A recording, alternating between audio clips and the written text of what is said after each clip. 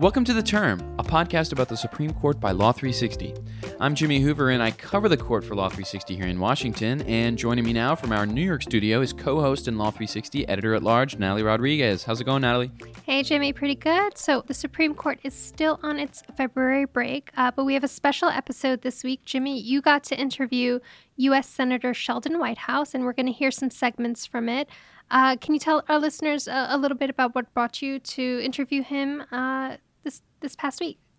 Yeah, that's right. So on Tuesday, Senator Whitehouse and I sat down for a little chat about the Supreme Court.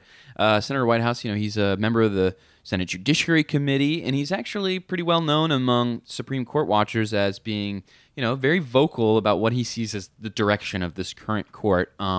In particular, I wanted to talk to him about a recent amicus brief that he filed in a case involving the Consumer Financial Protection Bureau. Yeah, as many of our listeners probably know, it's a very high-stakes case about whether the CFPB can have an independent director. And Senator Whitehouse, along with two of his colleagues, have been urging the court to defend the structure of the agency. But it was an interesting brief because they also took a larger aim at dark money in amicus briefs. And we're going to get a little bit into the details of the brief and the case later. But Jimmy, first, can you set up kind of where you started with the interview? Yeah, so before we talked about the CFPB case, I just wanted to ask him, how he's become such an outspoken and frequent critic of the Supreme Court, perhaps more than any other member of Congress. So, Senator Whitehouse, welcome to The Term. How are you today? I'm very well. Good to be with you. Thanks for having me on. Absolutely. Yeah, so before we get into the amicus brief in the CFPB case, I just wanted to kind of ask you generally about the Supreme Court. You're kind of one of the more outspoken critics of this current Roberts Court. So I just wanted to ask, when you realized that this was a really important issue for the country and that you thought that there was something kind of fundamentally wrong with the way that the Supreme Court's going right now. I think one of the big tipping points for me was the Citizens United decision. I was not the world's greatest appellate lawyer, but I was an appellate lawyer, so I know how decisions are supposed to be written, and I know how the analysis is supposed to work. And Citizens United seemed so badly wrong in so many ways that it really began to ring alarms. And then when you look behind Citizens United to some of the other real stinkers like Shelby County and Janus and others, and then you look behind that and you see, oh my God, they've done this 80 times, 85-4 decisions in which it was the Roberts Five who were the five, in which there was a big Republican donor interest at stake and in which the big Republican donor interest won. Once you start digging, it doesn't look any better. Do you think there's a little bit of a gap in understanding about just, what the Supreme Court does? It's, these legal opinions that not, your lay people read, but, you obviously feel that it's a very important part of the government that, maybe not enough people pay attention to just how much they affect on a day-to-day basis? Yeah, I think alarms should have been ringing on this a long time ago. Unfortunately, the people who would best know that something has gone wrong would be people who practice before the court and who see the what's happening right in front of them. Right. The problem, however, for people who practice before the court is that their number one goal is not to irritate the court. Right. Because that's how they make their living. Right. And so this really got pretty out of control before anybody started to blow the whistle on it. I think I wrote my first really big piece quantifying the cases when they'd gotten to 72 such decisions. We should have seen this coming a lot earlier than that. Right. So I think that's a pretty good background for where Senator Whitehouse is coming from. And I think it helps shed some light kind of onto where he's also coming from in the brief filed with the CFPB case, where he and the other senators took aim at dark money, the influence of money from these big secretive groups on amicus briefs in the Supreme Court. Yeah, I mean, he has a problem with the fact that in the CFPB case in particular, there have been, over a dozen or so amicus briefs from outside organizations. These are the friend of the court briefs that kind of tell the court, about their views, even though they're not parties of the case. And sometimes they can be very influential. And so, his problem is that a lot of these, conservative, respected legal groups are actually funded by some of the same what he considers to be dark money donors, things like the Koch Foundation or the Bradley Foundation. And so he wants to kind of puncture the illusion that there is this widespread agreement for some of these legal positions. In the case of the CFPB, that, it's unconstitutional, and just kind of express to the court that, a lot of this is coming from some of the same donors who have a vested interest in the case. So he's asking the Supreme Court to introduce these new disclosure requirements so that, these various legal organizations that file these amicus briefs, that they have to say where their money's coming from. And so when we were talking, I had to ask how effective he actually thinks that would be. There's a chance that the Supreme Court is so beholden to these special interests that it wouldn't matter to them, but I think they're entitled to the benefit of the doubt, and at least they should have this information in front of them, and then they have the chance to know better. But for instance, if the court were to know that the same dark money funding group were behind a dozen different amicus briefs in a particular case, that might change their appreciation of the supposed outpouring of sentiment in favor of a particular position. And we have actually seen that to be the case, that a right-wing foundation has funded a dozen or more of the so-called amici curiae, the friends of the court, in a particular case. And I think it's not only important for the court to know that, but it's also important for the public to know that there's a show being put on by these big money donors in which they can crank up a dozen separate organizations to act like they're a bouquet of separate flowers when in fact they're all tentacles of the same beast. So, Jimmy, there's 70 cases a year before the Supreme Court, but Senator Whitehouse singled out the CFPB case. Why is it so important? Yeah, so he sees this as part of a broader conservative attack on, the ability of federal regulators to regulate. So the CFPB was obviously created in the wake of the 2008 financial crisis. It's meant to, regulate all the financial institutions in the country and prevent some of the things that led to the crash in the first place. And so, in his eyes, getting rid of the independence of an agency like the CFPB and making them just another fireable, executive official, that is definitely is going to weaken the agency's ability to do what it does. And so, I asked him about, this issue about the new kind of trend at the Supreme Court of diluting down the power of some of these federal agencies, as we've seen in recent cases. So turning to the actual case itself beyond the amicus issue, so this is, we talked about it basically raises the question of the independence of these federal agencies. But, you've pointed out that it's part of a pattern of reexamining these precedents in the areas of administrative law, and that's just something that not a lot of people think about, but it's become kind of a priority of the Trump administration to rein in the power of these federal regulators. Why is that so important to pay attention to? Well, administrative law is about as tiresome right. a subject as you can have until somebody else's sludge comes down your river. Right. Until somebody's lies about a stock that they have sold you end up with you losing your shirt. Until the things that regulation protects against go wrong with you. So it's been, it's not at the forefront of everybody's mind to defend the so-called administrative state, as the Republicans like to talk about it. However, if you are a big polluter, if you are someone who is engaged in a dangerous or an activity that's vulnerable to fraud, then getting these pesky administrators off your back is a good thing.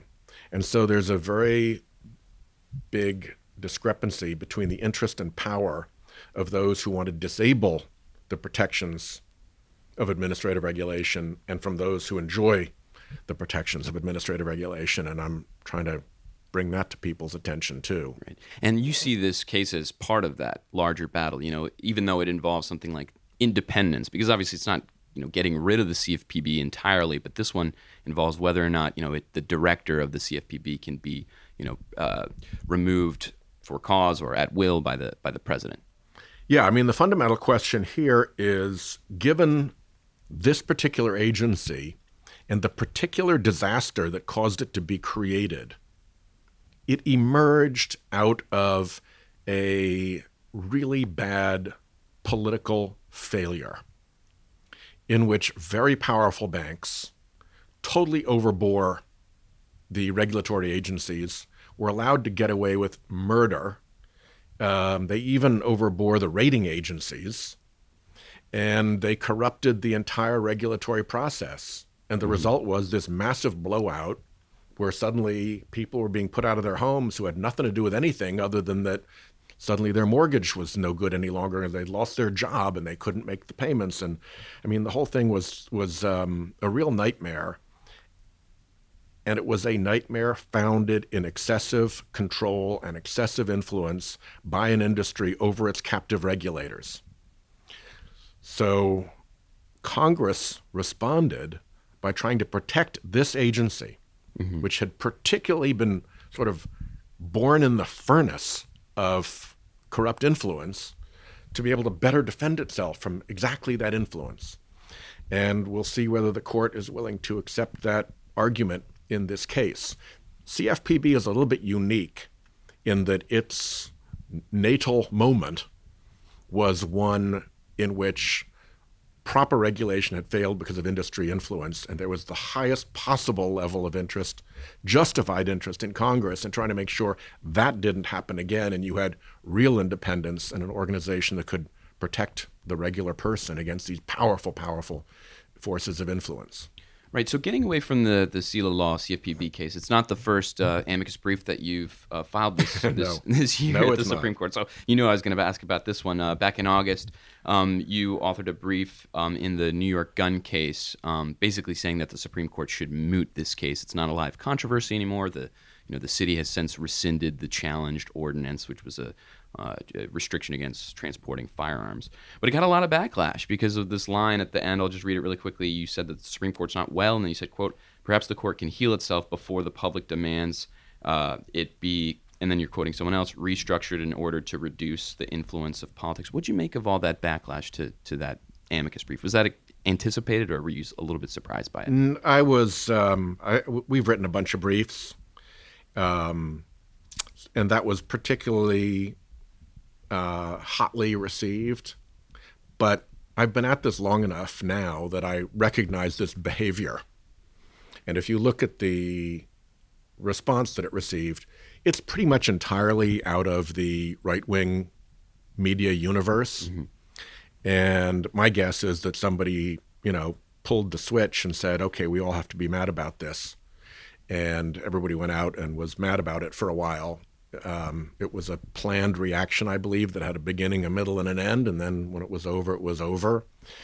When I've had this experience before, it's very often a thing that isn't true that is turned into the cause of the outrage, and that was also true. You'd say it was mischaracterized. It was totally mischaracterized. Yeah. It wasn't none a of us threat who or wrote, anything like that. None of us who've written the brief have been supportive of changing the number of the Supreme Court. The language that I used was in quotes out of a poll that was taken from the American public. When the American public is so concerned about the state of the Supreme Court that they support a fundamental restructuring of the court in order to limit improper influence there, that's a pretty strong signal.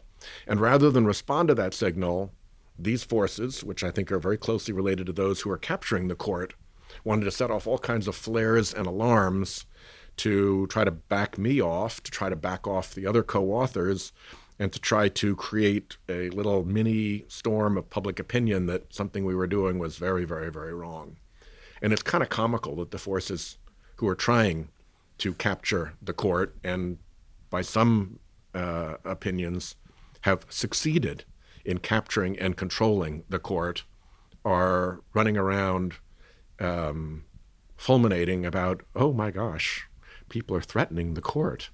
Really? Really? So speaking of the legitimacy surrounding the Supreme Court. I feel like it would be a missed opportunity if I didn't ask you, a sitting U.S. Senator, so soon after the impeachment trial, how you would grade the Chief Justice's performance. It was a rather minimal one, but do you have any strong feelings one way or the other? No, he didn't really have a role other than to sit there. Okay.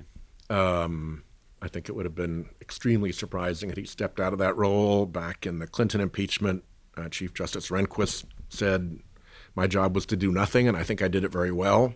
So there's some history there of impeachments going both political directions. So I don't have any concerns about how he conducted himself. Did you agree with his take on the precedent question about the Chase trial, that, it was all, in the end, it was academic, right? Whether he would be able to break that tie. But he said that, under his reading, him and his clerks had come to the conclusion that those were isolated incidents and that they were procedural rulings in nature and so forth. I think if we'd gotten to the point where we were actually having witnesses and treating the proceedings the way the Founding Fathers expected us to, which was as a trial, then there would have been rulings that would have to be made on which witnesses' testimony was relevant, material, protected by privilege, whatever. And he would then have been at the center of those rulings, and it would have put the Republicans in a bit of a pickle if they wanted to close off testimony that was clearly relevant or wanted to bring in smears that were clearly not relevant, to have to override a vote of the Chief Justice of the Supreme Court. I think they would have done it. They would have regretted it. That's one of the reasons they didn't want to go there with the witnesses, was that they didn't want to be in a situation where they might be crosswise with Chief Justice Roberts. So just to kind of wrap things up, Chief Justice Roberts ultimately invited all the members of the Senate to pop across the street for oral arguments. Will that be an opportunity you'll be taking up maybe in the CFPB case when it's argued next session? I've been there for oral arguments before. I've argued there myself. Right. So I know that. I hope that he's as receptive to reading our briefs as he is to inviting us to sit there and watch them. All right. Well, thanks for coming on the show. Good to be with you. All right. Thank you, Senator. That was a great interview. Jimmy, I think it's always so interesting to hear what a senator thinks about the Supreme Court.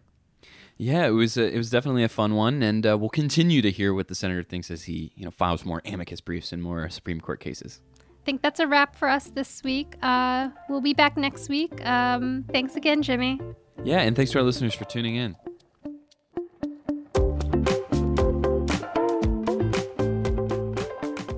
We'd like to thank our producers and editors, Stephen Trader and Danielle Smith, and our executive producer, Amber McKinney. Music for the show comes from Slender Beats. For more information about all the High Court action, please go to law360.com/the term. You can also find us anywhere you listen to podcasts. Just search Law 360 and The Term. Thanks for listening. We'll be back next week.